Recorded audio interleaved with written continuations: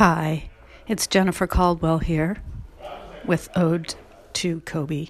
And after a long day, including a 3.5-hour meeting, I'm finally here at my theater, the Lounge Theater, with my improv group, Meow Wolf, which I'm a member of.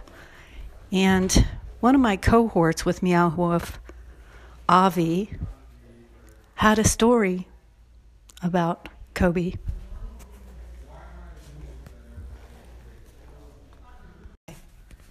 So I kind of grew up with basketball. I never really loved it myself, but my brother has played basketball his whole life. And when we were younger and we were kids, my dad worked in downtown, and they had the Lakers parade there every time the Lakers won. Oh, yeah. And I remember going one time, and his office building looked over the actual parade. It was perfect seats. We were literally just looking at the window. We see the whole parade go by. Is it on Broadway or? I don't remember what street exactly. Okay, but maybe Figueroa or something. Yeah.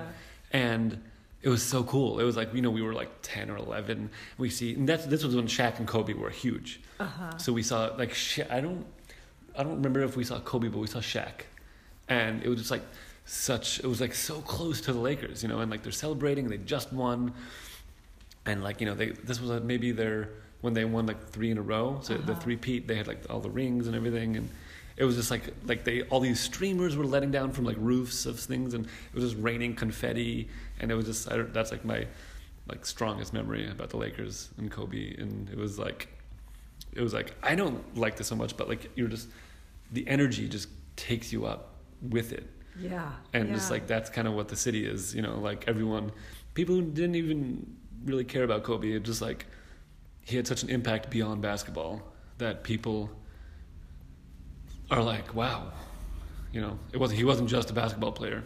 Right. So. Right. Yeah. Yeah. Well, thank you. Thanks for sharing that. Yeah, sure. That was a cool memory. Yeah. I didn't even remember it actually until Just now. Just now, yeah. Yeah, that's cool. Yeah.